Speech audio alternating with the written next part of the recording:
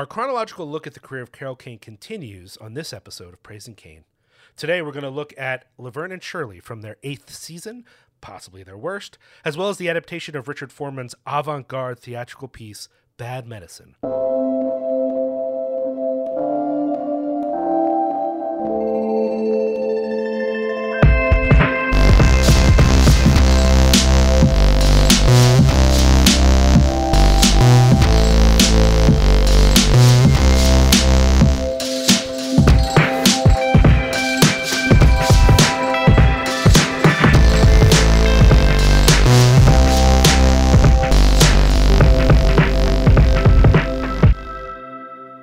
It's Praising Kane. I'm your esteemed host and guide, Liam O'Donnell, and with me is the ontologically hysterical Doug Tilley. Doug, how's your life right now?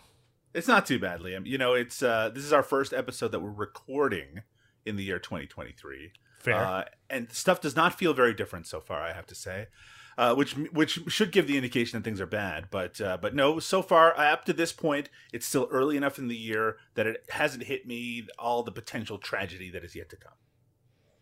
Yeah, there is a sort of dread to each new year ever since 2020. I mean, really, I feel like what I'm really praying for is the end of 2020. It's just been one long year of suffering since then, and I'd really like to move on. But you know, that being said, I know I like to complain a lot. I'm known as a bit of a complainer.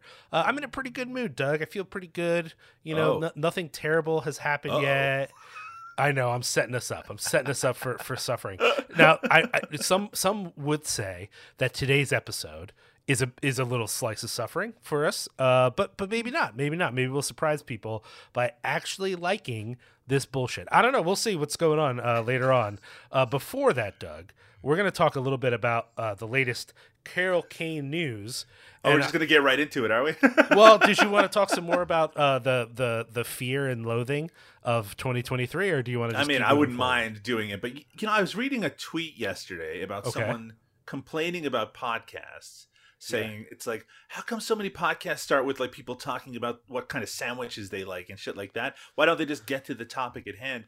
And I both agree and disagree. Right? You kind of would hope that if you're listening to a podcast on a regular basis that you enjoy the personalities of the people that are making it. And if you enjoy those personalities, that you would want, you know, maybe have some curiosity about their day-to-day lives and the things that they enjoy and don't enjoy. Though I have to admit, there are some podcasts where the people or person that hosts it, they talk about themselves a little too much. I don't think we make that mistake generally, but now I maybe just as an act of rebellion, I just want to talk about my day, Liam, and how things are going generally for as long as possible. Well, my general rule, Doug, is that I don't care about it. The audience certainly doesn't. So that's my That's my sort of feeling. I see. You're taking a little shot there. Yeah, I am taking a little shot. I think this idea that all podcasts, much like music or film or whatever, all need to be the same thing is silly. Like, you just need to be good at what it is you do. There are podcasts I listen to where they don't talk about anything, right? I'm a big Jordan Jesse Go fan. That's just people talking to each other about bullshit. There's just words. You know, there's nothing there. There's no point. There's no, I guess it's funny. I don't know. I like it. You know, it's. I think they're known for being funny. That's kind of the deal, right? Yeah, that's a stretch, I think. Okay. I don't know. I don't listen. Yeah. And so for people who want to get to the point, it would be torture, right? But I'm also okay with shows that do get to the point. You know, some of the shows I like, where I even like the personalities of the hosts, they don't spend a lot of time at the beginning other than on a preamble that connects to what it is they're going to ultimately talk about, right? It's not sort of random. Right. So I think we need lore, right? That's what we need in our podcast, like lore, like long-standing and in-jokes. Yeah, that's true. I do think a lot of in-jokes that if you haven't been listening since the beginning, you wouldn't understand. I think that would make sense. You know, like, I don't know, a talking cat. Talking cat. Okay. Hey, let's talk about some Carol Kane news. Sure. Hunter's trailer shows group working to bring Hitler to justice in final season.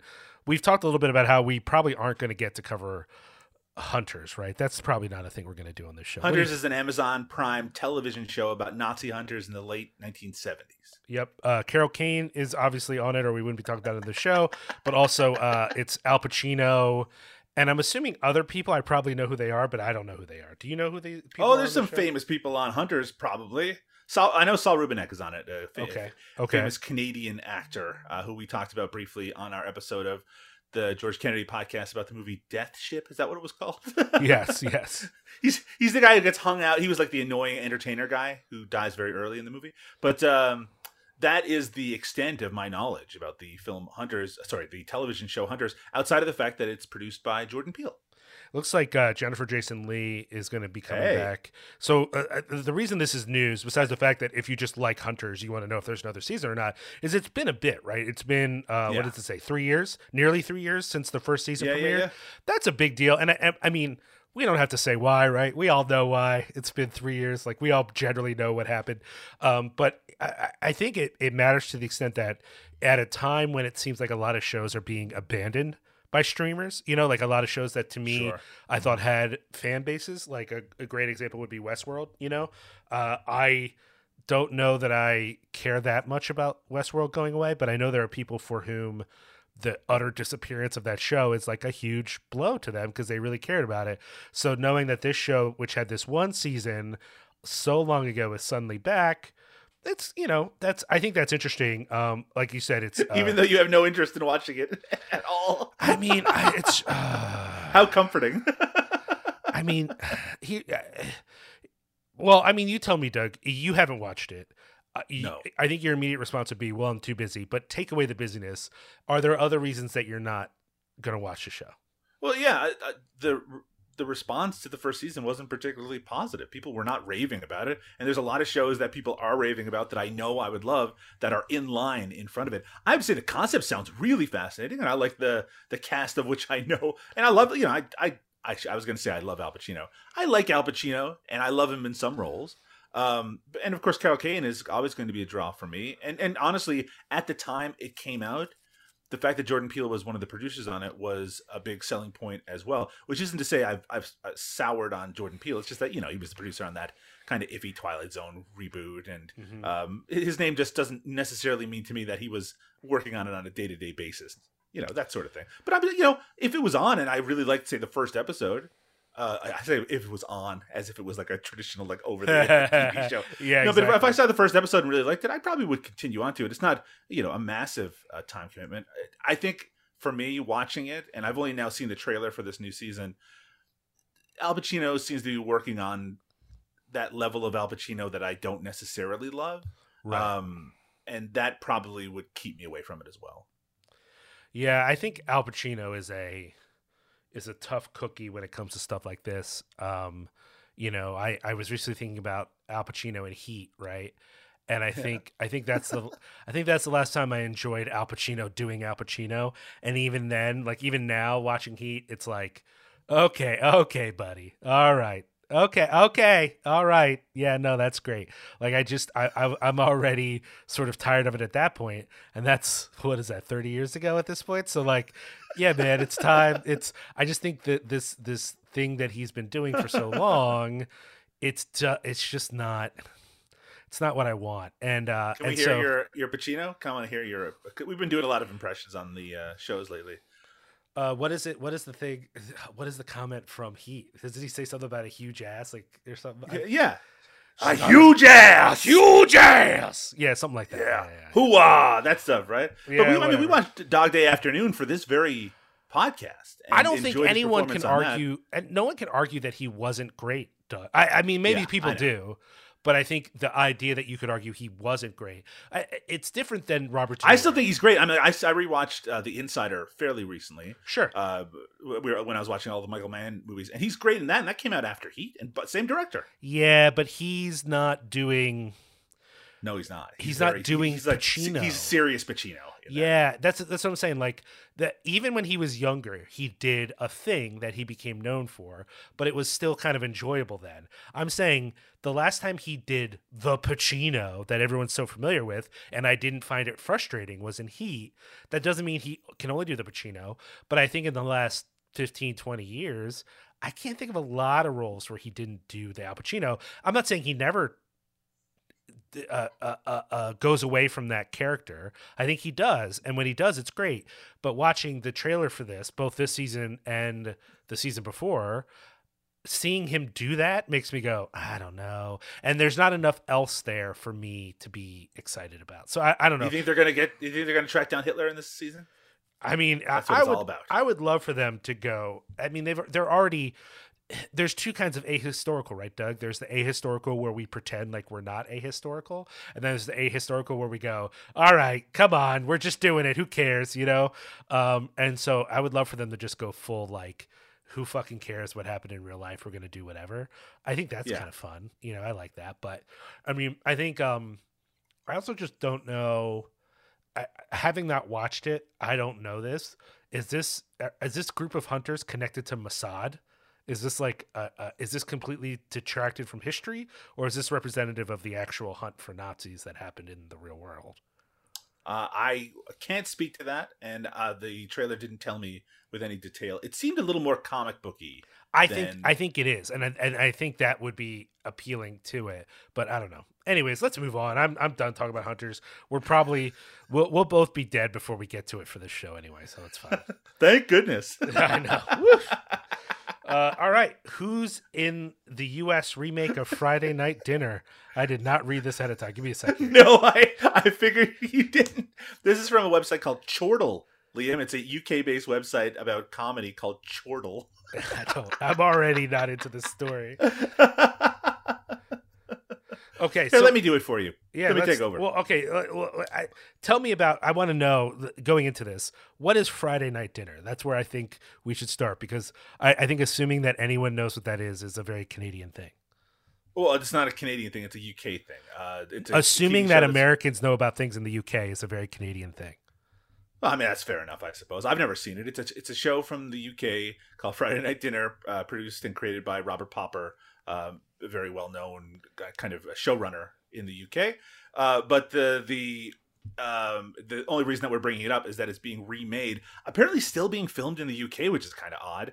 But it's being filmed as a TV show called Dinner with the Parents. And one of the people involved with that is Carol Kane, who's going to be taking on one of the lead roles in it, as well as YouTuber Daniel Thrasher. Do you know this person, Liam? No. And Julia Louis-Dreyfus's son Henry is going to be in the cast of this. Oh, so really star-studded is what we're saying. There's some familiar faces in the cast, like proper, but maybe it's better that it doesn't have a lot of familiar faces. I don't know. Yeah, I can't speak to the quality of the original series because I've never seen it, but I mean, it's still very notable that Carol Kane is going to be in another upcoming television show. Yeah, it seems like she's actually getting a lot more television work lately. I don't know if that's as a result of Kimmy Schmidt or not, because I don't know if anyone noticed when she was on Kimmy Schmidt in that way. You know what I mean? But it does seem like she's doing more, not less, which I very much appreciate. Speaking of her doing more, Doug, I had a question for you. Sure. Do you still watch The Simpsons? I haven't watched an episode of The Simpsons. The last one I watched was probably a Halloween episode, maybe a decade ago. It's been a very, very long time. Now, yeah, I guess I should say contemporary Simpsons. That is a move to watch contemporary Simpsons that I do not understand. If we're talking about old Simpsons, I've watched it a ton. Oh yeah, even with Maeve. Maeve loves the Treehouse of Terror episodes. I think because she understands that there's no stakes. Every story on a Treehouse of Terror, everyone who dies is alive, not on the next episode, but on the same episode. So for her, it's like a way for her to see seemingly spooky things, but then they don't matter because within the same episode, those characters are alive again. That's interesting. She loves it. She's every Halloween now for the last few years. She's like, Simpsons, we got to do the Simpsons. And she's convinced because of that she is a Simpsons fan, though she's literally only seen 2 episodes of The Simpsons that aren't Treehouse of Terror episodes. So I'm not convinced she actually likes the rest of the show, but she does love Treehouse of Terror. Well, the funny thing is that she could watch exclusively Treehouse of Terror episodes at this point and still watch the length of a season's worth. Yes, 100%. I think we have, actually, thanks to Disney+. I bring it up, Doug, because Carol Kane was recently on a episode of The Simpsons from November 20th I asked because I thought maybe you had watched it live. You didn't because you don't care about Carol Kane. I did. Until yesterday, Liam, I didn't know that this episode even occurred, even though we have a Carol Kane podcast. This episode was called Step Brother from the Same Planet. It's the 8th episode of season 34. Jesus fucking Christ. This is I think this question of The Simpsons is going to become relevant in a little bit when we talk about the TV show we're talking about here. But The Simpsons have been on for 34 seasons. Episode was written by Dan Weber and directed by Matthew Faunin, I think is how you pronounce that. Boy, okay. Guest stars Carol Kane as Blythe and Melissa McCarthy as Calvin. Interesting team up there. That sounds like a movie I'd actually want to watch. Homer is stunned by his feelings of rage and resentment when Grandpa becomes... Why the fuck would you want to see that movie? Because I like both those people, actually. Homer is stunned by his feelings of look, rage. I have no problem with Melissa McCarthy as a comedic actress, but like her movies are almost always fucking awful. I have a much more mixed opinion of her movies than is generally accepted by people. I will say recently, yes, especially when they're directed by her husband. Yes. They are bad. But even as bad as they are, I don't find them, the ones that I've been forced to watch, I don't find them to be total torture movies. I just know it doesn't make sense that she keeps doing them because she's done some other things that were more serious and been pretty good in them. So I kind of wish she would pivot to some more serious stuff that was, still comedic in some ways, but had a bit of a more serious tinge to it. Yeah, and also her husband's movies are both critically and financially disasters. Always. Yeah, so why are we still doing them? It doesn't make any sense. As I was saying, the episode is Homer stunned by his feelings of rage and resentment when Grandpa becomes a doting stepfather to his girlfriend's quirky young son. Meanwhile, Lisa and Bart throw the ultimate slumber party. Doug, I know you love Carol Kane. Despite your hatred of Melissa McCarthy and your wishing for her to fail in all things, do you think you're going to find this episode just to see Carol Kane do a voice of a character named Blythe? I will say that realizing that this episode existed in the world was my first tinge in a while of wanting to check out an episode of The Simpsons. I have to say, like, it's not that I need to push against the narrative that only the first 9 seasons of The Simpsons are like great television. 9? You went with 9. Yeah, I think 9 is some people go 8, some people go 10. I'm going safely that 9 still has a lot of classic episods as well as some garbage. Buddy, but I'm in till 15 without a doubt. 15? Are you out of your fucking mind? 100%. I'm in till 15. I didn't way. Yeah, 100%. Isn't even that the flashback episode, the alternative episode, the grunge one within that range? I think so.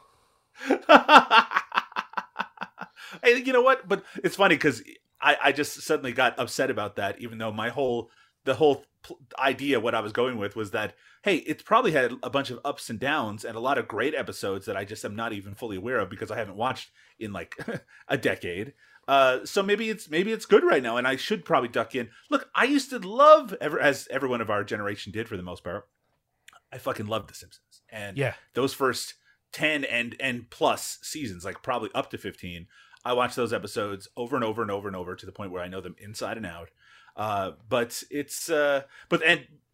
I will say that the narrative that exists out there in some people's mind that the show didn't fall off, that it was just people got older, that is untrue. The show got worse. There's no doubt about that. There's no way to, if you watch an episode from season 4 and then watch an episode from season 15, I guarantee you'll see a fucking difference in terms of quality.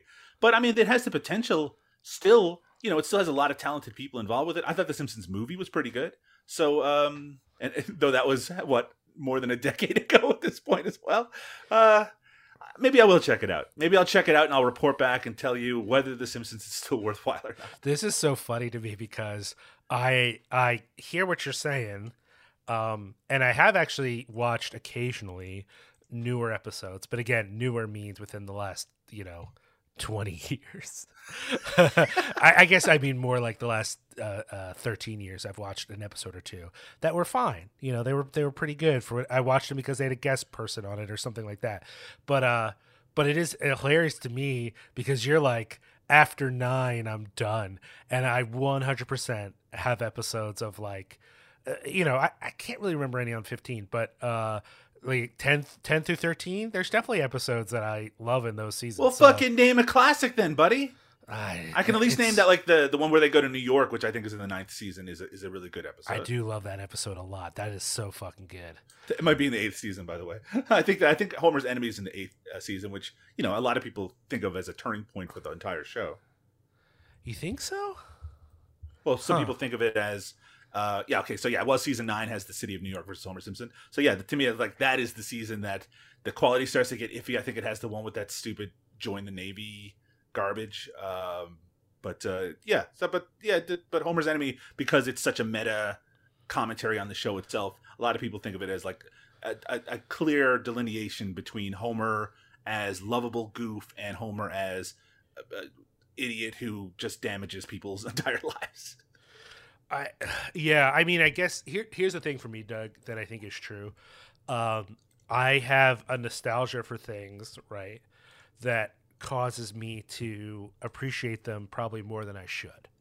What I don't have is the other nostalgia that everyone else seems to have, which is it causes me to resent things more than I should. And right. When people talk about their hatreds of seasons as old as 13 and 14, they sound like psychopaths. They sound like people who they were jilted by someone who wrote for The Simpsons, and they become hypercritical in the way you only are of your ex-lovers. It's psychotic. They sound like people who should be put away. And I don't understand that kind of nostalgia. It's like, yeah, I guess Homer is a weird character at that point, but it's still fucking funny. I jump off The Simpsons not because the character writing got a little soft or whatever. I don't care about that. The show made me laugh. And it stopped making me laugh around season 15 because the jokes just got tired. They just ran out of fucking ideas. And I will say that later on, and I only know this from watching now the Tree Houses of Terror, occasionally they would try out new ideas that were funny. But for the most part, I think they ran out of ideas about, I don't know, midway through their 34 season run. And now they've just been doing the same shit over and over again with different cultural trappings to try to keep it current, and that's a bummer to me. But I also wonder how long can you work in this world that they're in and have it make sense, right? The folks who have very strong meta commentaries about how the structure of it fell apart, I just think they're over intellectualizing it. That's my feeling on it. I mean, I think that it would be hard to deny that the way that Homer's treated on the show changed between the 4th and 10th, 11th, or 12th season. Yeah. And that he is, it definitely becomes a little more mean-spirited. But then again, it was moving away from kind of the heartfelt sincerity moments of like sweetness that sometimes happen in seasons 4 and 5 and 6. You didn't see a lot of that even in seasons 8 and 9. So it's just something, it seems like a natural evolution. Also, still the idea of having to push out 22 episodes a season is ludicrous at this point. Well, I mean, I understand. I actually do understand that when people say that, because there are episodes of The Simpsons that are very touching and emotional. I also think the root of The Simpsons is not touching it. Matt Groening had no intention for these people to be touching whatsoever. So, like, I get it that they found some like heart to it midway through that early section, but I also am just like, man, it for me it was funny even when it wasn't that, and I'm okay with that. It's just I think the jokes got tired for me. That's what happened in my viewing experience, is that not just that the characters became sort of cliches of themselves and they found less and less new things to do with them.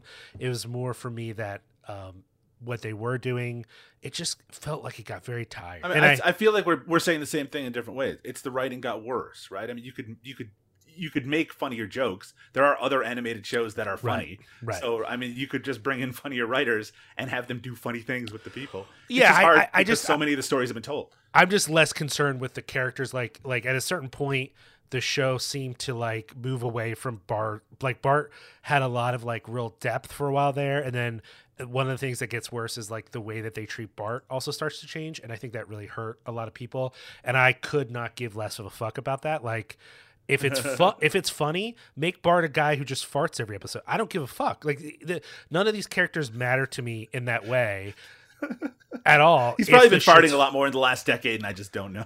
Yeah, but you know what I mean. Like I think there's a sense in which people feel connected to the characters and they want them. I feel connected in the sense of like, I like that Marge became more of a human. Like, I like that. But if suddenly Marge became mean later, that wouldn't bum me out if it still made me laugh. Oh, and that I guess episode that she's on steroids and ends up sexually assaulting her husband. Yeah, that would be great. No, that happened. Does that happen? Yes. I don't in one of your beloved seasons that happens. No, not in one of my beloved seasons because I. Oh, I believe so, sir. I'm gonna look it up now. This, by the way, you can cut all this. I don't even care. The Strong Arms of the Maw. It's from the 14th season. So I must mean to. Yeah, you're right. I must mean season 13 then, because I don't remember this episode at all. I was just looking through the season 14 episode descriptions, and I was like, I don't know any of these. I mean, it just goes to show I may have saw them when they first aired, but it's been a long time. But Liam, speaking about long running sitcoms that have 2003. But so I was in college. Yeah, I guess that's right. I guess I went too far to 15. It's more like I jumped off season 14 because it was literally it's more like season 10.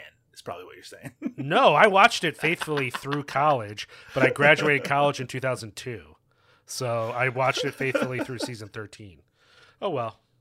All right, Doug, let's talk about Laverne and Shirley season 8, episode 8, Jinx.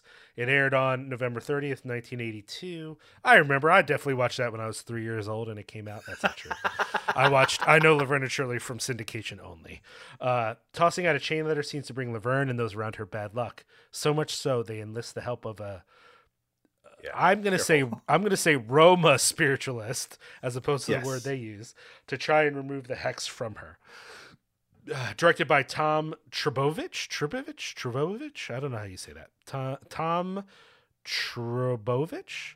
I would say Trbojevic. I think that's right. Written by Tony DeMarco and David Ketchum. People, I don't know.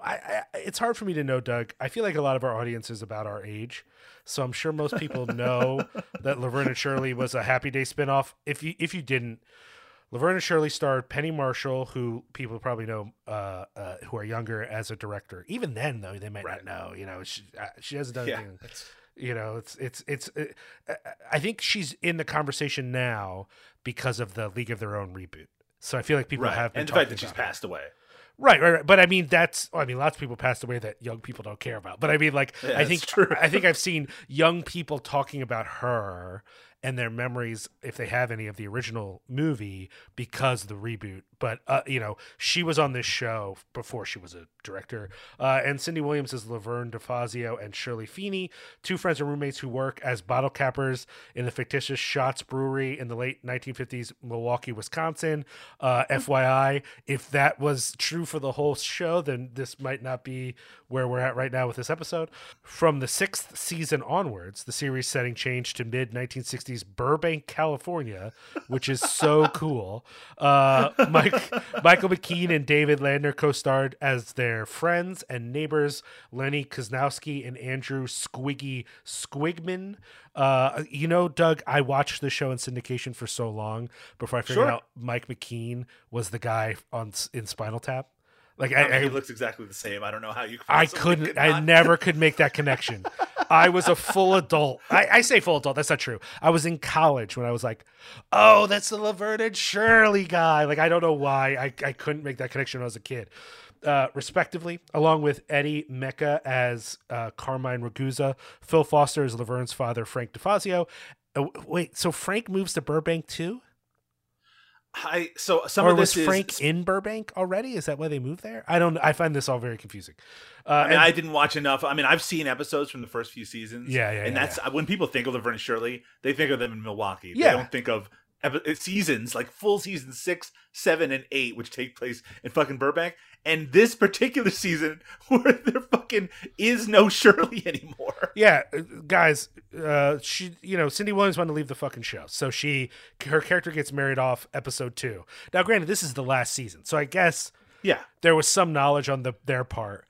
I don't think the fact that this is the last season shows their gracefulness as showrunners, because that would have meant there was only 5 seasons, honestly. But for whatever reason, they knew this was going to be, they could only do 20 episodes without Shirley, right? Or something like that. So, this episode that we watched, it's from the final season. There's no Shirley. They're in fucking California. I have a lot. There's of no thoughts. Lenny or Squiggy. No Lenny or Squiggy. Fuck. Because Michael McKean was making Spinal Tap at the time, and Squiggy was still on the show, but he just isn't on this fucking. Nope. This is almost unrecognizable as a Laverne and Shirley episode. It's just the Laverne show in Laverne in California. That's what they could have called it. Okay, before we get really into what we thought, or before we get more into complaining about it, let's just get a general feeling from you, Doug, of how did this episode hit you? And in fact, even before that, I kind of want to know, you said it a little bit, but what is your familiarity with Laverne and Shirley? And then at that level of familiarity, how did you feel about this episode? I mean, that Happy Days universe of shows, right, which included Mork and Mindy and Joni Loves Chachi and all. I did watch some of those shows on first run as a kid, and I had a very kind of good idea of the style of humor. I mean, Happy Days is still a pretty beloved show by a lot of people. So I kind of felt like I knew what to expect going into this, and I definitely had my expectations lower than, say, Taxi, which is a show that we covered on our most recent episode of Praising Kane. I knew that in the mind of popular culture as a whole, shows like Taxi and Cheers, there were kind of a demarcation in terms of quality of sitcom where it jumped ahead for a lot of people. And this wasn't even like a Norman Lear 70s type sitcom, which it tackled a lot of serious issues. It very much is like gags, character stuff. And I thought I would be able to enjoy it on that level. Liam, spoiler alert, I did not whatsoever enjoy this. It's so fucking bad. This is one of the worst things we've had to watch as podcasting partners, though it's not as bad as some of the movies we've watched for Eric Roberts, but that it's less interesting than those, like not all of them, but some of those terrible movies we've watched for Eric Roberts are at least interesting because it's like, what the fuck is going on? This was like, it was really hard to watch because it was unfunny and boring. And the only thing that carried me through watching it, Doug, was the fact that I'm so unfamiliar with the show that I could not fucking figure out why they were in California and where the fuck Shirley was. So that mystery carried me through this 20-some minutes of television. I just so people know, I actually was more excited from a distance about this than I was about Taxi, because I grew up watching reruns of Laverne and Shirley in syndication. Now, I didn't love it when I was a kid, but it was fine, right? It was just something that was on UHF. It was just something that was on while I was waiting for something else to come on. And I liked the theme song. I always thought the theme song was fun. And I didn't find it frustrating, and that was good enough for me at the time. It was only when it got closer to recording and I realized that we were in season fucking 8 that I thought, oh, this doesn't feel fresh. This might be not as enjoyable as I think it will be. And then it turned out to not only not be enjoyable, but be a goddamn mystery. Let's just deal with the first of many elephants in the room, Doug. Can you do Laverne and Shirley without Shirley? Is that a thing that can exist in the world? I mean, maybe. To me, the comedy comes from the fact, it's part of the comedy comes from the fact that they're working class people. Yes. The idea that she's an aspiring actress in California, it just seems to go against the whole ethos of what the fucking show was. It feels like a completely different show from what I remember at the very least. Yeah. And the fact is, like in the episode that we watched, because all of the comic relief characters aren't there, they've had to put in a new one. In this case, played by Charles Fleischer, Roger Rabbit's voice, and of course from Zodiac. And he's just a weirdo, just a weird guy. Yeah. And that can work because Lenny and Squiggy were kind of just weirdos as well. But just trying to bring in this character, I don't even know if he's like a regular in this season or not. I don't think he is. And also, this episode's kind of weirdly mean-spirited because the whole crux of it is that she has a jinx on her because she threw away a chain letter and she's hurting people accidentally. There's a part in this episode, Liam, and I could not believe what I was seeing, where she is in Charles Fleischer's apartment and she's bouncing a ball for a dog to retrieve, and she ends up bouncing it over a balcony, and the dog jumps over it, and it's played for laughs that the dog is dead. I mean, we find out that the dog just broke all of its legs, which, again, is not very funny either. But she kills the dog, and we're supposed to be like, ha! And the fucking studio audience is losing it. They think it's the funniest thing they've seen in their entire life. Doug, I could not. Please. What is up with this? You are underselling this moment because this is not just the dog jumps off the balcony. This is Chekhov's The Dog Jumps Off the Balcony. Yeah, we know what's coming. That's right. We do like 3 minutes, I feel like, of them, dog's chasing the ball out onto the balcony. He's not jumping off this time, though. Like, you know from the way they start doing the ball scene. You know, but you're like, of course they're not going to do that. It's a sitcom. They're not going to kill a dog. Or a dog in peril is not going to be part of the humor. Oh, it is. They do go there. Oh, yeah. Fucking A, they do. Jesus Christ. I mean, yeah, this is painful to watch for a number of reasons.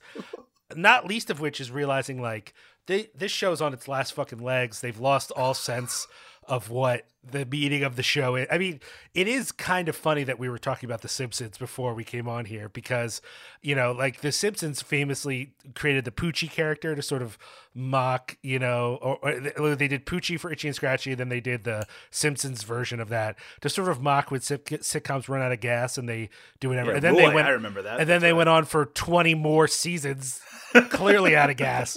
And that's like, you know, with this, like, Doug, how long is too long for a sitcom? Like, when do you end a sitcom? Like, for me, like, again, I wasn't watching the show. Maybe I go back and I feel differently. The moment you're in the writer's room and someone says, I don't know, let's move them to fucking Burbank, doesn't that mean the show's over? Like, aren't we at that point clearly? We've decided after 5 seasons, Milwaukee's no longer fun and funny. So we should just end the show, right? Not move it to Burbank? Am I just being a pessimist? Like, what do you think about that? I think it could still theoretically work. Because, I mean, they could have... I don't know why they just didn't call it a spinoff, right? I mean, at this season, at least, they should have just called it Laverne and have it... Because they do that sometimes where characters move into a whole new city and they just continue going. Now, usually those are pretty bad. Those spinoffs tend to be. But Happy Days was the show of spinoffs, right? I mean, it had a ton of them, and a lot of them were very successful. So maybe it could have worked, but it's this style, right? Because you could take this script and probably replace it for a half dozen other sitcoms of that era, just change a few names around, and it's the exact same shit. I mean, all the people who wrote for this show wrote for a dozen other sitcoms, and they're just like it's the same style of humor in all of them. So I suppose it could still work. Maybe it's just that these shows are just generally bad. Like, maybe this isn't so different from a 4th season episode of Laverne and Shirley in terms of quality. Maybe it's just that the performers are better. I don't know. It's a little hard to say. I don't want to put like an end date on it, but I will say that once the main cast starts leaving, it's probably time to wrap that shit up. Yeah, it just feels like, why are we holding on for 20-some episodes without Shirley? I mean, if Dan Castellaneta dies tomorrow, are they ending The Simpsons, right? Would we be able to accept another voice as Homer Simpson? In other countries, they have. They've replaced Homer Simpson several times. But, I mean, that to me is like that's like a demarcation point. There are voices you could do without, but once Homer's gone, it's like, that's not The Simpsons anymore. I mean, the thing about The Simpsons, though, and I don't want this to become a Simpsons podcast, is I suspect... That might be a popular podcast, so we can't. That's true. No, we can't.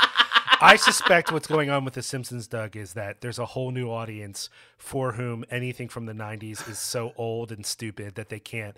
Like, the moment you're making jokes about Bill Clinton, they're out. So the reason they can stick with The Simpsons is it's recycled jokes from other times in The Simpsons history, but with a modern panache, and that's what they want. Also the fact that it's not widescreen, those older episodes, to the point where they even have them in widescreen versions. Yeah. So all that to say here, I am much more willing to be harsh.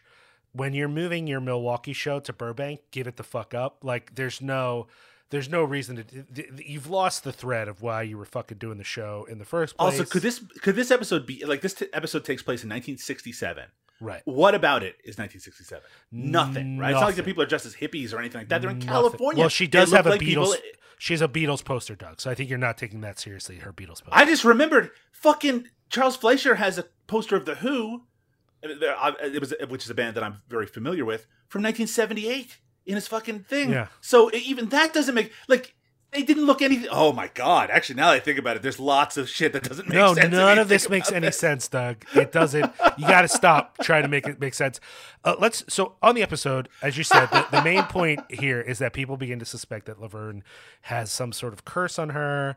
And then our girl Carol Kane comes in to be this very silly Roma fortune teller. Before that, though, one of the cruxes of the episode is that this friend of Laverne's is a aspiring performer, singer, whatever.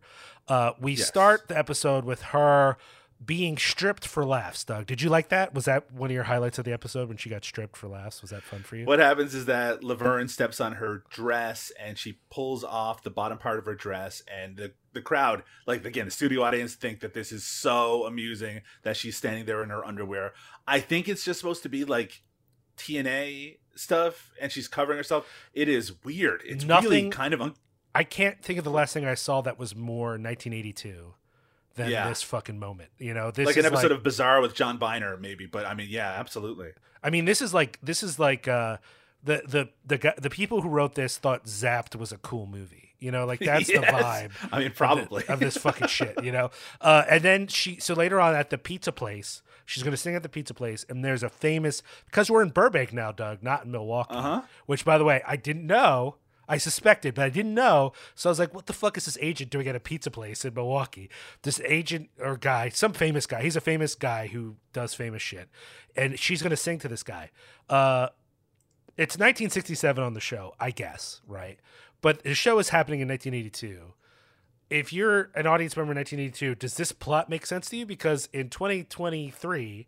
I was like, what the fuck I don't understand how this is moving the show forward, that she's going to sing at a pizza place and become famous. Like, what is this about, Doug? Is this just because we don't live in Burbank and we don't know that in Burbank, if you sing at a pizza place, you will soon be Whitney Houston or some shit? Like, I don't know what's going on. I mean, because these shows are based on some sort of misguided nostalgia, right? Even Happy Days was, because Happy Days is obviously about the 50s, and now they've moved into the late 60s.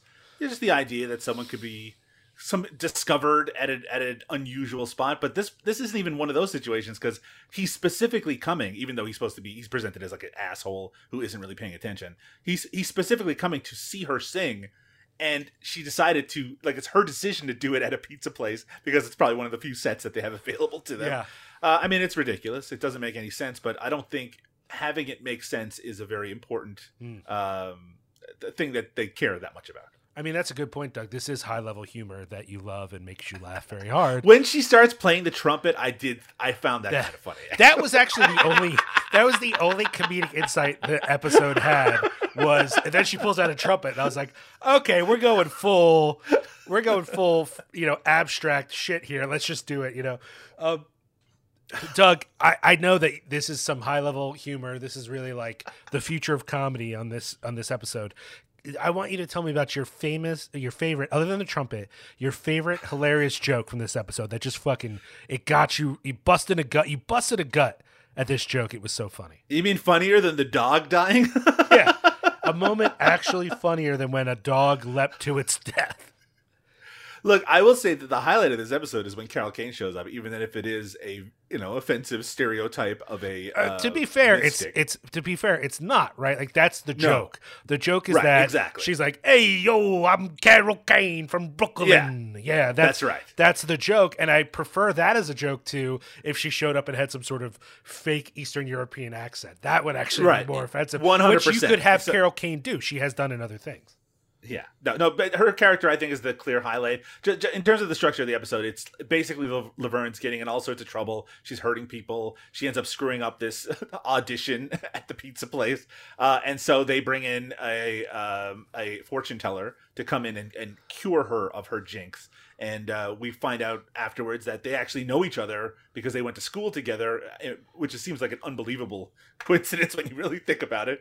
And so those interactions are pretty funny, funny-ish when they happen. And I think Carol Kane is really good in that role. And I'm not just saying that as someone who co-hosts a Carol Kane themed podcast. I think she is actually head and shoulders above everyone else in this episode. But I also have to say, like, some of the supporting players in this season, like the guy who plays, I guess it's not her boyfriend, but like a friend, Frank DeFazio. He's terrible. The woman played by Leslie Easterbrook, who's the singer, who's supposed to be like her bubbly, well-endowed friend. Like, she's terrible on it. It's just all these characters are so uninteresting that someone coming in with a comedic bent to it just seemed like the height of comedy, at least for a few moments. Yeah. Okay. They do that bit where it's just like, the crystal ball is hazy. Maybe it would clear up if you gave me $5. That sort of shit. You know what I'm talking about. I gotta agree with you, Doug. Just at the simple conceit that Carol Kane does an admirable job in what is otherwise a terrible thing, I will agree with you that is true. But now that we have discussed it, I gotta ask Doug, why the fuck did we watch this again? What was this? Why were we watching this? Carol Kane was in it. Actually, the real reason was I had watched the movie that we're about to talk about. And it's already, this is a tough sell. It's a movie that nobody has seen. You can watch it on YouTube, the movie that we're going to talk about after the break. But it has got in terms of its appeal to people, it almost is non-existent. I thought, well, let's pair it with something that people do recognize, and featured Carol Kane from around the same time period, right? This was right in between like her starting at Taxi, starting to do more sitcom work. It felt like good timing, and I still think that it was, but somehow I ended up enjoying the sitcom less than I did the movie that we're about to talk about. I mean, I hear you, man. I hear you. We're going to take a break. We're going to come back. We're going to talk about this movie, 1981 Strong Medicine, and we're going to endeavor to discuss it in a way that's worth your time. What a sell you're doing here. Because, well, I'm just going to own it that I think we both felt confused enough by this movie, challenged enough, let's say, by this movie. Challenged, that yes. we subjected ourselves to a shitty episode of Laverne and Shirley. So we'll be right back. Jesus Christ, my foot hurts. Jesus Christ, my feet hurt. I've been on them 2 days, I think. I admit I thought it was much more than 2 days. Wait a minute. Is it still my birthday? Celebrated lady! I'm locked out! What about the celebrated lady? Celebrated lady! Shut up and let her talk, please. Is it true I always tell the truth. Most of the time. that your feet are too big, or was it vice versa? Vice versa. Vice versa. I thought it was happy birthday. That goes without saying. But guess what comes as a present? One that's too small. Or what's called a... Tight fit! Okay, I'm just kidding. Strong Medicine is an avant-garde play about Rhoda, a hysterical heroine who feels oppressed by the people around her.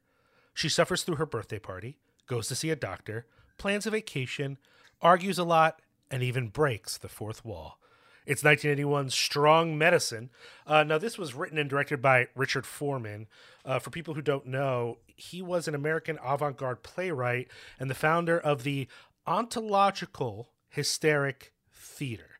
Now, if you're like me, you are both immediately challenged and intrigued by the name of that, because just including the word ontological, I'm like, ooh, what's that about?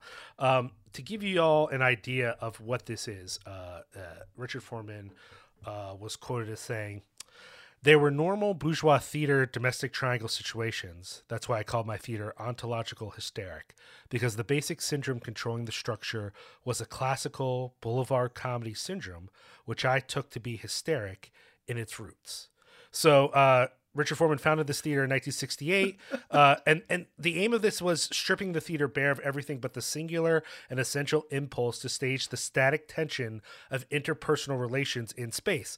That all sounds very academic language, but what's funny, Doug, is as highfalutin as that sounds, having not read this in advance like I should have, I was going to ask you if that's what was going on here. That was the sense I got watching this, is that rather than staging tensions into how do I want to put this? Not pretense, but into melodramatic situations, which is usually how we explore those tensions between people or even between systems, is how we think of them within a normal play. This piece seemed to strip all that away and just create the tension without, by the way, any context, which is pretty disorienting, but we'll get into that. Even chronological context is thrown out the window. Things just repeat and things they're completely out of order. I mean, I thought that you might respond to that because it's sort of, there's sort of a punk impulse behind it, right? This is a response to a certain kind of theater. These are punks. These are all calling everything punk that's not normal doesn't work for me. I'm not into that. But I will say no, I think it's specifically that this is a response to a overly structured kind of theatrical experience, right? That they're trying to strip it to its bare elements. Yeah, I just don't. I also suspect that a lot of what constitutes punk was not as intellectually thought out as this is. I want to continue with this definition. The OHT seeks to produce works that balance a primitive and minimal style with extremely complex and theatrical themes. I think we'll talk about how successful that is in a little bit. The core of the company's annual programming is Richard Foreman's theater pieces, of which he has made over 50 in the last 42 years. I found that detail interesting because it is something to keep in mind. When we're talking about this, I don't know how much this will be in our audience, but there might be people who check out this episode for whom Richard Foreman is a force in and of himself, right? Yeah. Who might watch this with the weight of his name. It's kind of like the difference between someone who has seen a film by an auteur director before and they have an idea of what this person's work is about going in, and someone who's never heard their name before who might not have any context. For us, or at least for me, I don't know about you, I didn't have any of that context sort of going into it. Cast includes people like Kate Mannheim, David Warlow, Ron Vaughter, Bill Raymond, Harry Roskolenko, of course, Carol Kane, Raul Julia, Buck Henry, even avant-garde filmmaking legend Jonas Mekas shows up as well. Doug, you included this review. I don't know, do we want to address this or not? Well, I mostly gave it as some context for yourself. You don't actually have to read everything that I give you as notes. No, I just wasn't sure. I was like, I don't know if this is just for me or if this is something Doug wanted to suggest. Yeah, okay. I felt like giving an idea of what the response from critics was at the time might have given you a little bit more, because I needed it too. I was doing a bunch of research because I was like, I'm going to have to talk about this. I need to know what the fuck I'm talking about. I have to say it did not provide as much illumination as I would have hoped. Now, for people who have seen this before, I want to be clear. We watched what was clearly a VHS transfer, complete with tracking issues and whatnot. Yes. I don't know that was the experience to people who saw this originally, or not. Like, how was this originally presented, Doug? Do you know? Oh, this was shown in cinemas. Absolutely. Right. So it's entirely possible that some of the criticisms I would like to make about how this looks, they're not justified, right? Because I'm watching a rundown VHS copy of it. So I don't want to get too much into that aspect of it.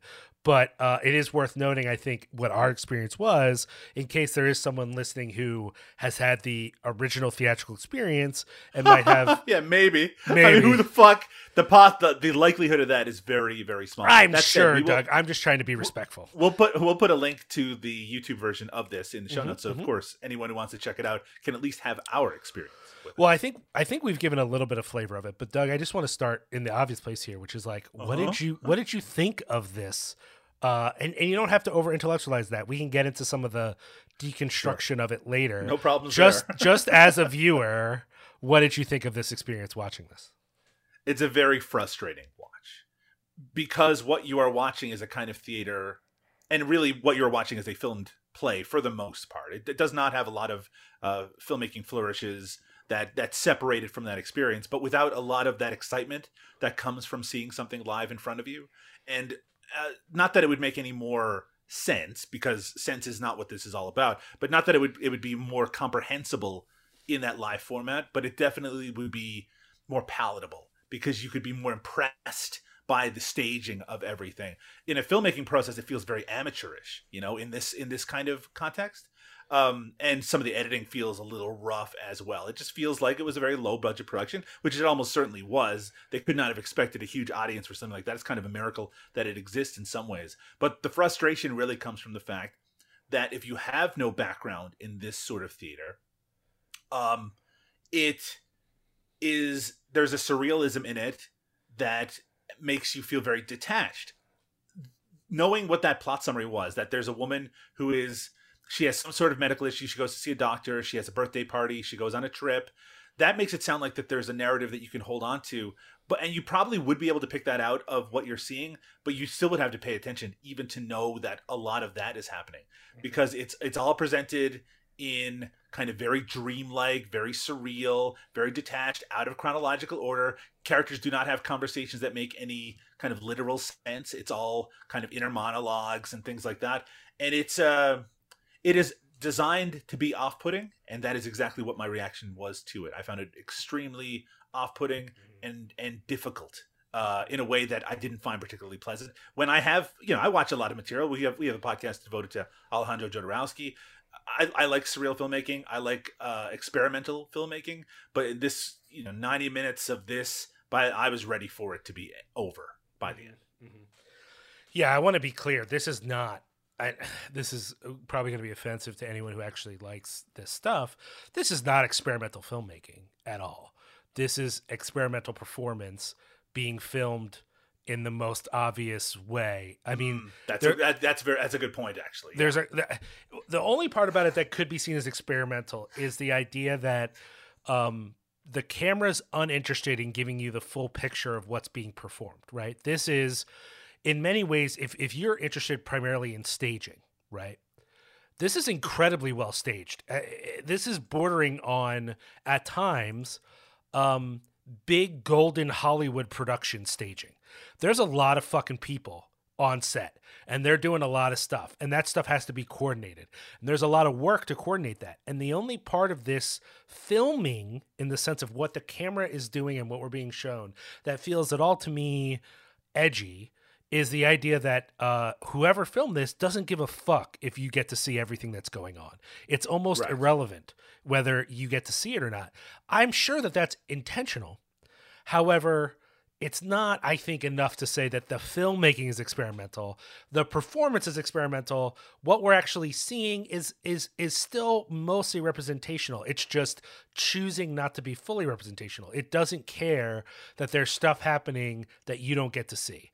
And the editing of that extends, by the way, to the celebrities in the cast. Yes. Right? I mean, those names that we mentioned, Buck Henry, Raul Julia, Carol Kane, all of them are only appear in one sequence, and most of them are in the background, not in the foreground. Yes, and I understand that because of the power of this person as a presenter of avant-garde theater, that then this film probably carried some weight to it.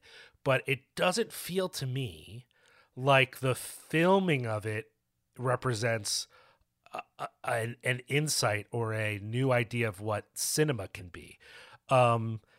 And that's not to then criticize the content of the performance, which is a whole other question that we have. But when it comes, if we're just talking about the cinema of it all, it's not clear to me that the way it was filmed represents any new way of filming something, unless outside of the idea that there isn't a huge concern of saying, just because someone worked really hard on this choreography, that doesn't mean anyone needs to see it.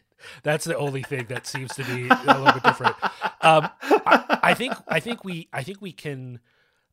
there's a lot here to talk about. I want to step in immediately and say I felt the same way. I felt challenged by this. The good part of that challenge is that at parts I was paying very close attention because I wanted to find a thread to hold on to. And for me, with experimental performances, be they theatrical or cinematic, there's two threads I'm looking for: intellectual and emotional. That's not to suggest that those are separate. But what I find is that because I'm not formally trained in this kind of art, I don't have a lot of formal experience. The ways that I often connect is there's some intellectual thread that I can grab onto that helps me find my way through the spectacle of what's happening, or there's some emotional response that the events and spectacle that's being depicted elicits from me. And while those emotions may not even be the intent of the author, who the fuck cares what their intent is? I'm feeling what I'm feeling, and there's something to explore there about the ways that it elicits that feeling from me. The struggle here is I didn't find a lot of it engaging enough for me to even get to the intellectual and emotional threads, and we'll get to more of why that is. Putting that aside, and I for a moment, because I want to come back to some of that analysis, I did find myself with one big question that I suspect neither one of us has a good answer for. Hey, Doug, what the fuck was this about? I think at its core, it's about a woman in crisis, right? Mm-hmm. She may or may not be a celebrity. She's asked for her autograph several times, but sometimes she says that she's not famous. But someone of note, a woman is in some sort of mental health likely crisis. We don't know exactly what her health crisis is, but she's brought to a doctor. She's told to rest. She has a birthday party. She goes on a trip. These are things that we can point out because there are sequences in it that reflect it, even though they keep going back and forth. And I think that it's meant to be some sort of commentary on her exploitation or maybe her lack of control in a lot of what happens to her. Certainly she's groped by the doctor. We do see that explicitly. Doesn't seem like a very particularly good one, though. It's also hard to tell if we're supposed to be taking a lot of what we see literally or it's just supposed to be, her perception of things. There are times where she speaks directly to the camera. And so there is that breaking of the fourth wall that you mentioned earlier. I do think that Kate Mannheim's performance is very impressive because of the range of what she has to do. But by the time that she's dressed as a chicken and clucking on stage at the end, I don't know what we're supposed to take from that. Yeah, and I think it's interesting because the description that you included here, I had read a bit about this too in an effort to try to understand it. At the level at which this form of performance is meant to be connected to the subconscious, so that the idea of meaning presented on the surface is deconstructed, not in the more technical sense, but in just the basic like pulling apart sense, and so that the medium itself is meant to elicit something more subconscious than in the forefront of your mind. I appreciate that. And then reading about his idea of theatrics itself being hysterical, I get that. Creating a piece for your theater group that is based on the idea that all of theatric is in some way an exploration of the hysterical and the subconscious, that is about a hysterical woman, seems to I feel like he's putting a hat on a hat to some extent. Like it just seems weird. I'd feel differently if I knew all of his other pieces, because then this would just be one more topic to explore. Sure. But considering how visceral and libidinal I think a lot of this is meant to be, having it also then be about this woman's experience as someone who's being conceived of as hysterical, which, let's be really clear, is not a real thing. That is a way for that is literally a patriarchal term created to control women. So putting it within that framework is inevitably going to make me think of systems and patriarchy and stuff like that. I think those are intentional in this particular case, though. I think that's true, but then doing it in this format, it just felt like there are too many things at once to sort of pull apart. And in the end, I couldn't really find either the emotional response or the intellectual thread to really like pull on to connect to.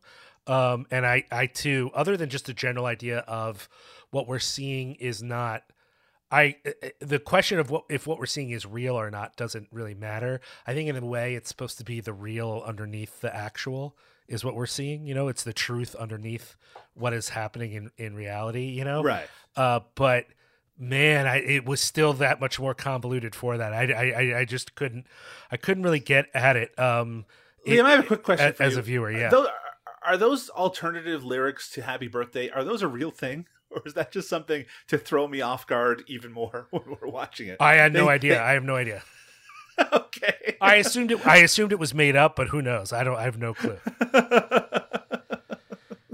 Well, okay. So part of my feeling on these sorts of pieces of art, just to be even more explicit here, is that not exclusively, but often there's a sense of spectacle that elicits something from me that I might find challenging and unpleasant, but it's still powerful in its eliciting nature.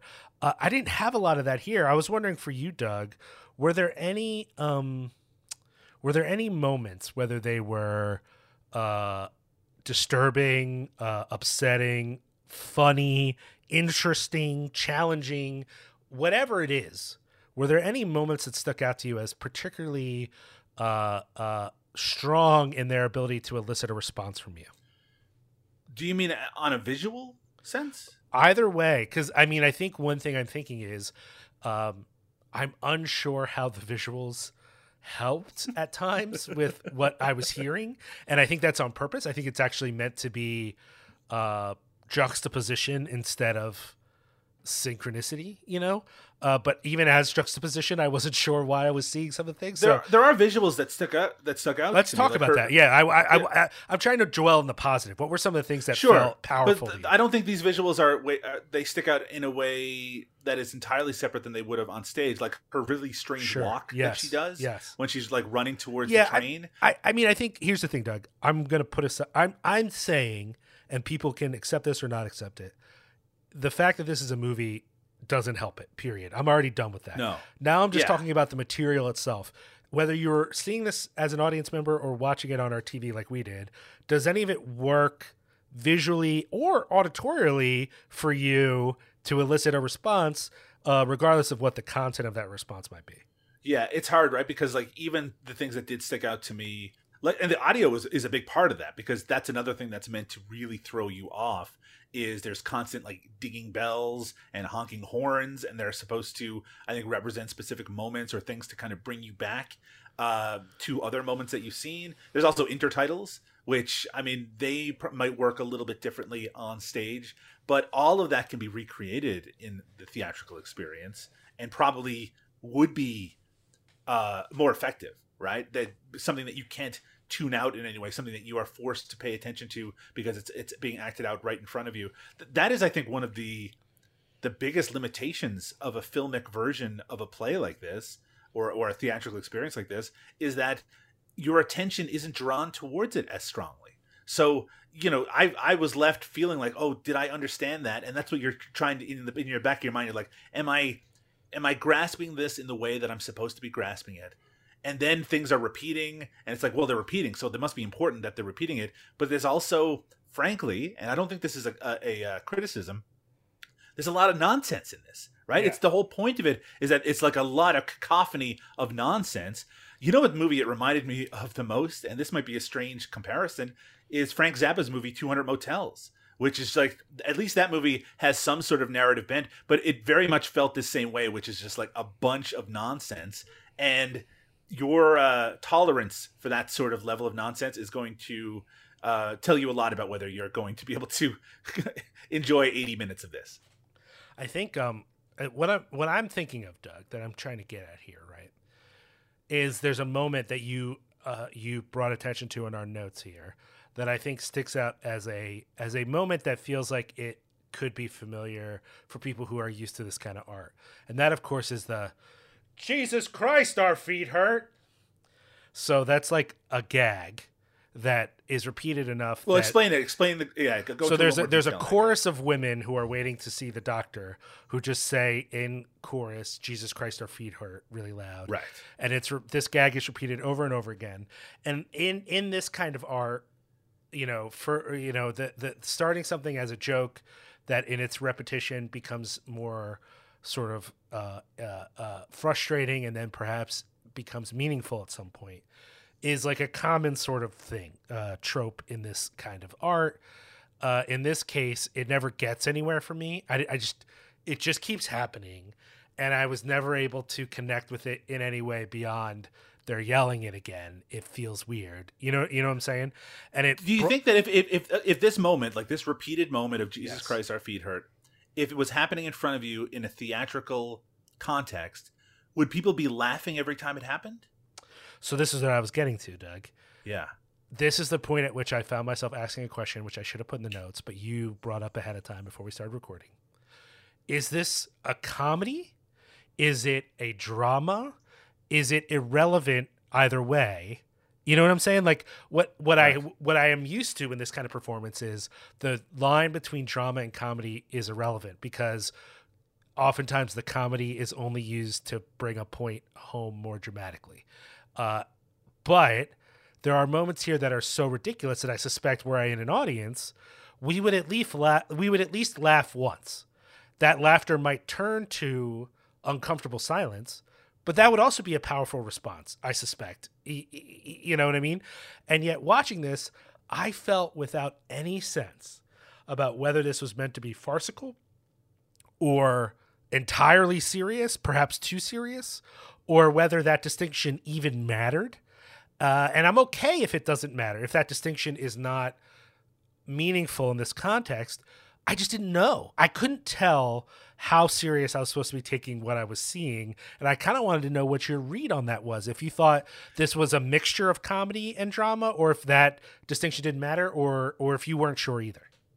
All I'm doing is picturing myself in the audience in a performance of this and wondering if I'm allowed to laugh at something, you know? Yes. It reminds me a little bit of, there's been a real annoying trend over the last, say, decade or so in repertory cinemas when they show older movies that people just laugh at all sorts of shit. Anything that seems old or out of date, people are just laughing their heads off. And it's just, and like that, and it's annoying and it's kind of confusing as well. But the people who are viewing it in a very different context than what it was designed to be viewed as. And I feel like we're suffering from that a little bit as well. Theoretically, anyone who saw this movie in theaters in 1981 had some familiarity with the people involved in bringing it to them. So we're really, we're very alienated from it, even with the ability to look it up and read about it ahead of time.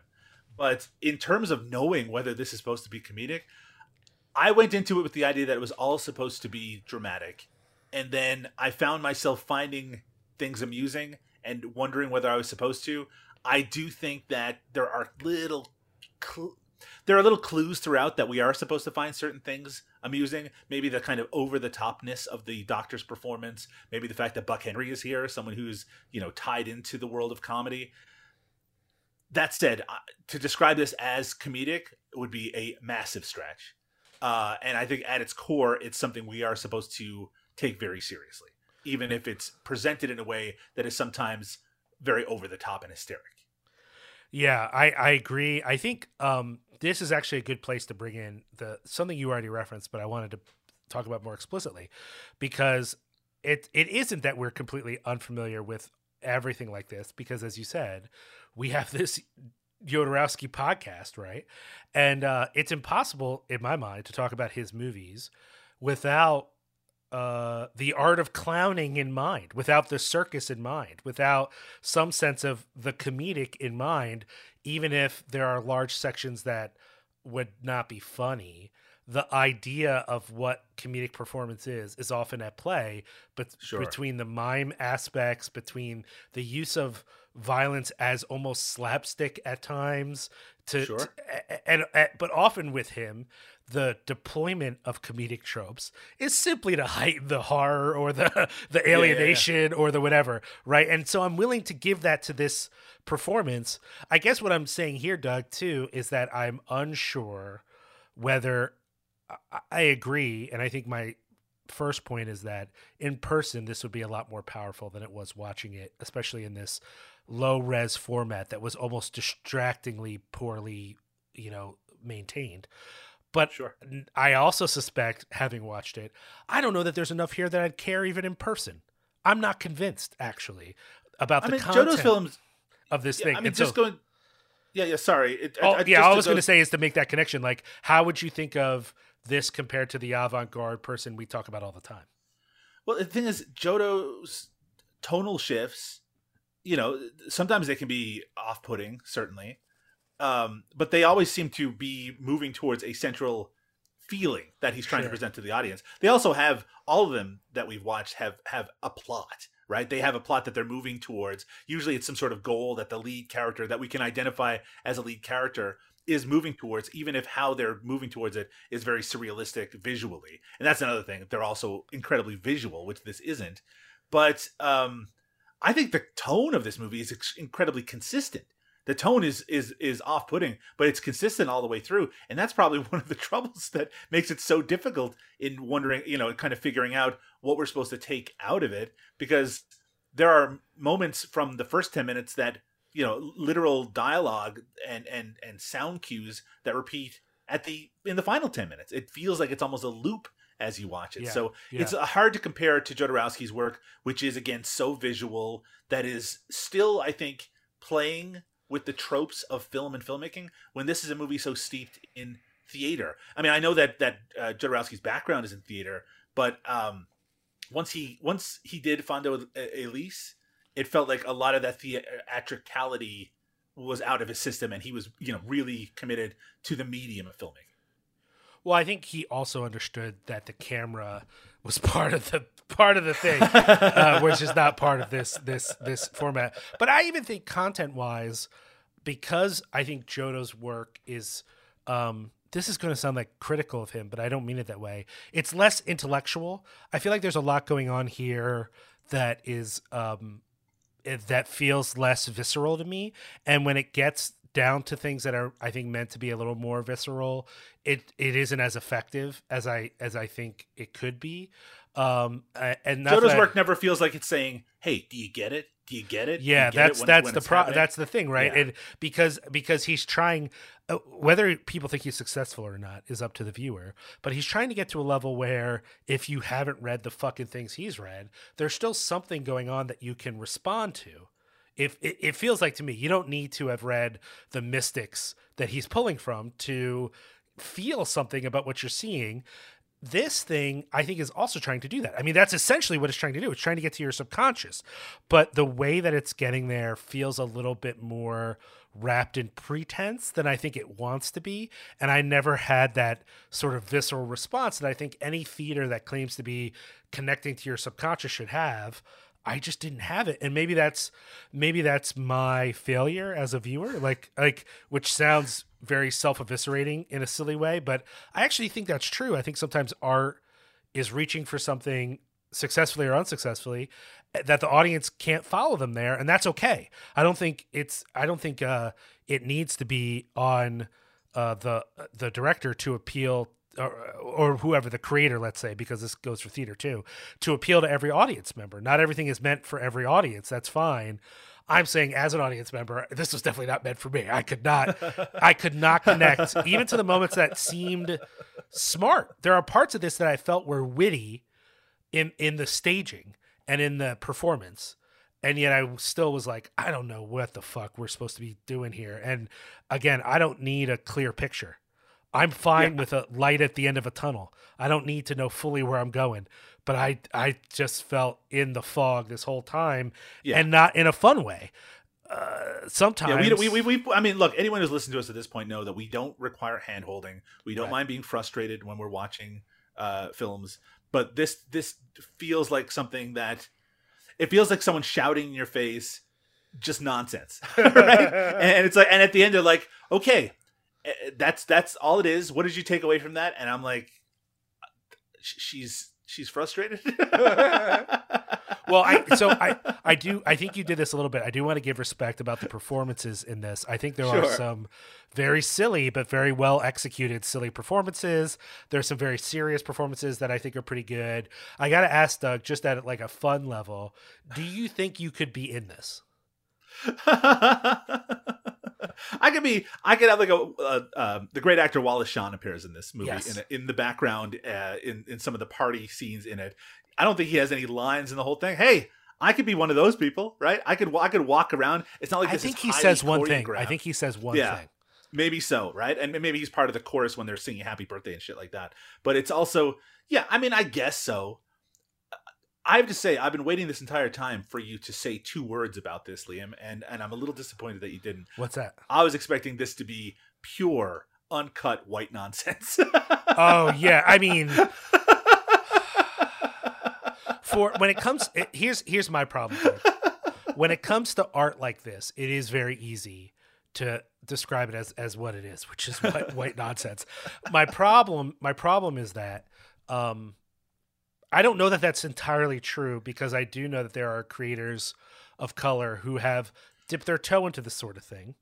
And I want to take their efforts to do that, not as their attempt to recreate white nonsense, right, but to ask, does this medium work for what I want to do, for what I want to talk about?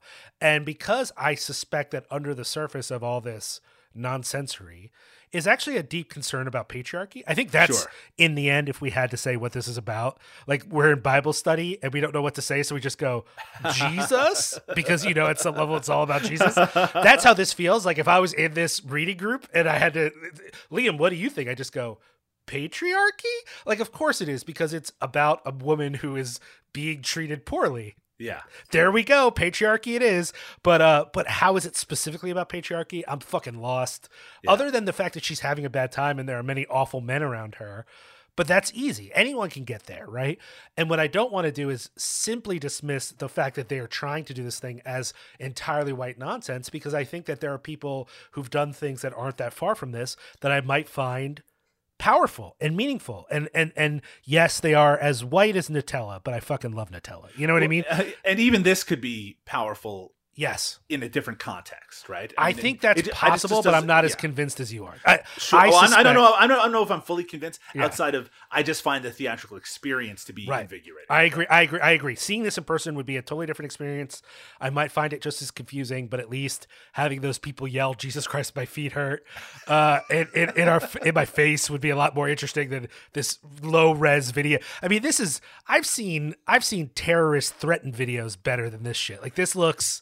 I didn't think it looked that bad. I couldn't. I wanted to jump out a fucking window. It was driving me nuts. Okay, let's leave all this behind, because we're being critical here, and I think we're being critical in a way that is not unjustified, but it does represent a little bit about, like, maybe we're out of our depth. I think that's possible. I don't want to write that off, that it's like, no, this thing fucking sucks and whatever. I reject that idea a little bit, simply because what right does this movie have to make me out of my depth? I mean, 100%. I'm a cultured filmmaker. I'm a cultured film fan. I watch a lot of different shit. How could this be beyond me? If it is, maybe it is. Maybe I'm not smart enough to get it, but it's just like, well, then who the fuck is it for? Well, again, that's my other sort of implicit critique that maybe I should make explicit. This is for people who already like his fucking plays, Doug. Yeah. I don't actually think anyone is going to watch this shit who doesn't already appreciate this kind of art in live. And like I don't think anyone who's just a fan of movies, who's never seen an avant-garde play, is going to watch this and go, "Fuck, I'm in, man. This is it. Like, I'm on board." Like, it just doesn't. It's not effective that way. But I do think that there might be some limitations on our end that I'm just acknowledging as a way to be respectful. It doesn't change the fact that I don't think it works. I don't even think it works as a visceral piece of art. I don't think it elicited anything from anyone. I suspect that some of the positive reviews on Letterboxd are fucking posturing. If your whole positive review has no content to it about why it's so good, then don't write it. It's not worth writing something about a movie this confusing that just says, "Wow, it's so great. I'm sure you understand. And if you don't, I guess it's not for you." Yeah, it's not for me. Eat my. I hate saying that, but I have to say I agree with that 100%. I mean, I get it. Like, I get that for some people, maybe they don't have time or whatever. I'm not saying you're obligated to write anything meaningful on Letterboxd. I just wrote so many reviews that didn't just read as positive. They were like, not only is this good, but if you don't get it, I guess you just don't get it. You know what? That's a review for Donnie Darko. Bro, I live in a world like that. I listen to a bunch of music that if you don't get it, you're never going to. But what I don't do is go around saying, and that makes me better than you.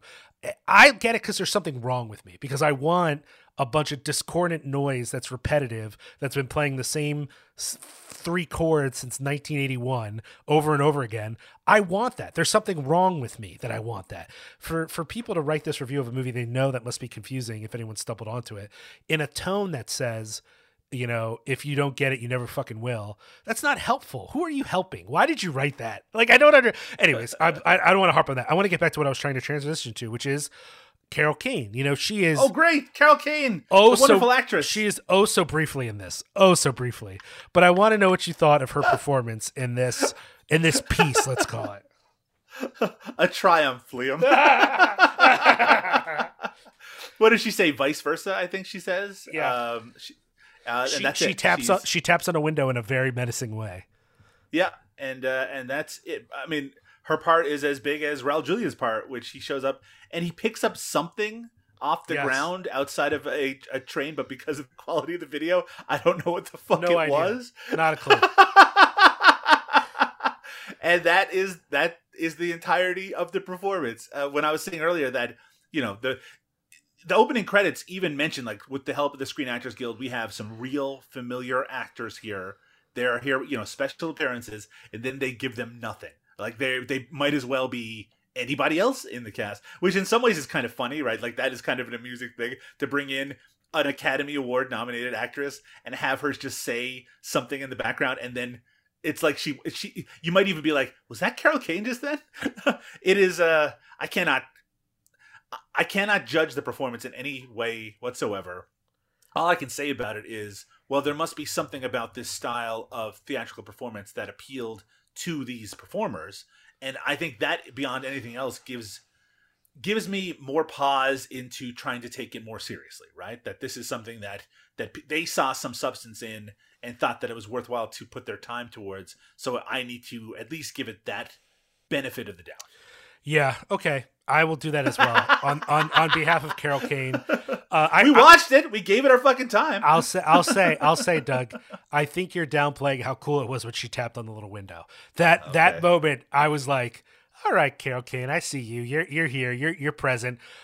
Did I want more from her than the tapping on the window? I did. In fact, I thought when the camera, I mean, for those of you who are smart enough not to find this and try to watch it, the camera zooms in on her tapping on the window in a way that this camera has not been interested in zooming in on other things for the whole run. I gotta be honest with you, I don't remember this moment.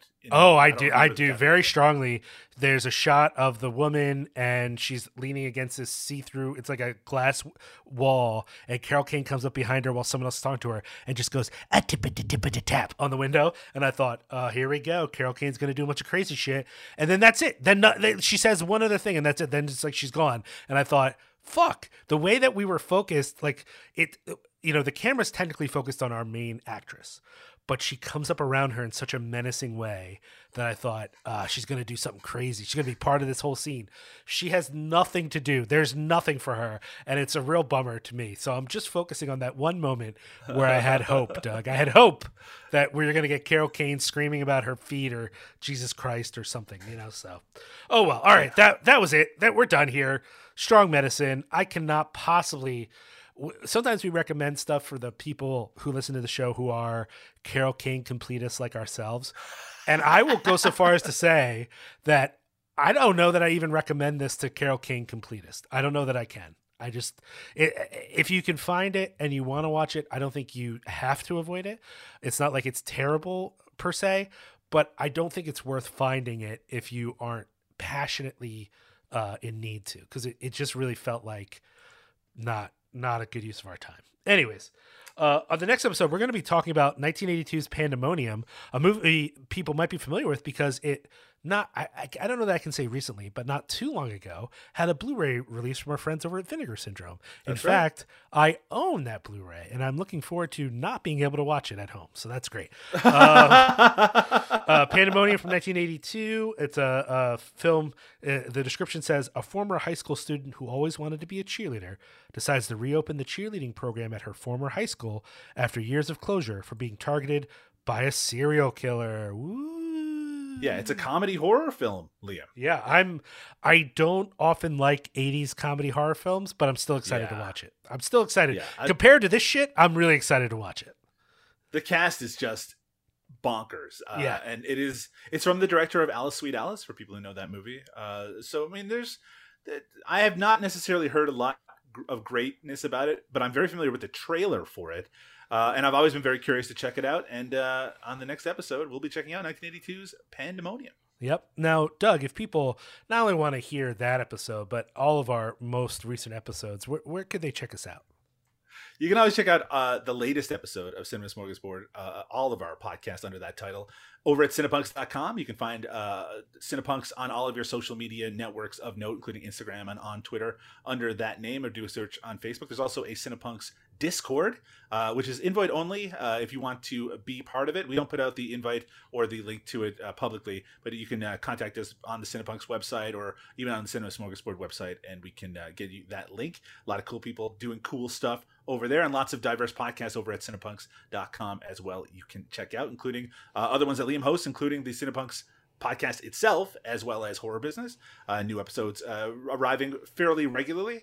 If you want to check out the entire archive of Praising Kane, you can find that over at cinemasmorgasbord.com, or you can find us on Twitter at cinemasmorg, SMORG. Lots of episodes there. We're going chronologically, as you can tell, through the career of Carol Kane, but we have other podcasts that are not as committed to chronology, including ones devoted to such diverse topics as the career of Jackie Chan, George Kennedy, Alejandro Jodorowsky, as we've mentioned on this show, Vic Diaz, etc., including Paul Bartel. There's a Eurocrime podcast, all that available over at cinemasmorgasbord.com.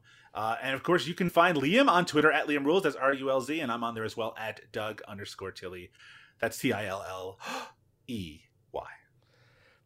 Thanks, Doug. I really appreciate that. And we really appreciate you checking out this episode, even though you probably didn't know which Strong Medicine. Wait, I already forgot the name of the movie. Is it Strong Medicine or Strange Medicine? Oh, it's Strong Medicine. Yeah. We appreciate you checking out this episode, even though you probably didn't know what Strong Medicine was. And we appreciate your support. If you love this show, go ahead and toss us a review on whatever podcast catcher that you use, but also tell a friend. Just tell somebody, you know, like, I don't know, it could be your therapist, it could be your cousin, Charlie, it could be your neighbor, the one you like, not the other one. And that would be great. We'd really appreciate that. Until next time, though, we're going to wish you a good night and let you know that Jesus Christ, our feet hurt.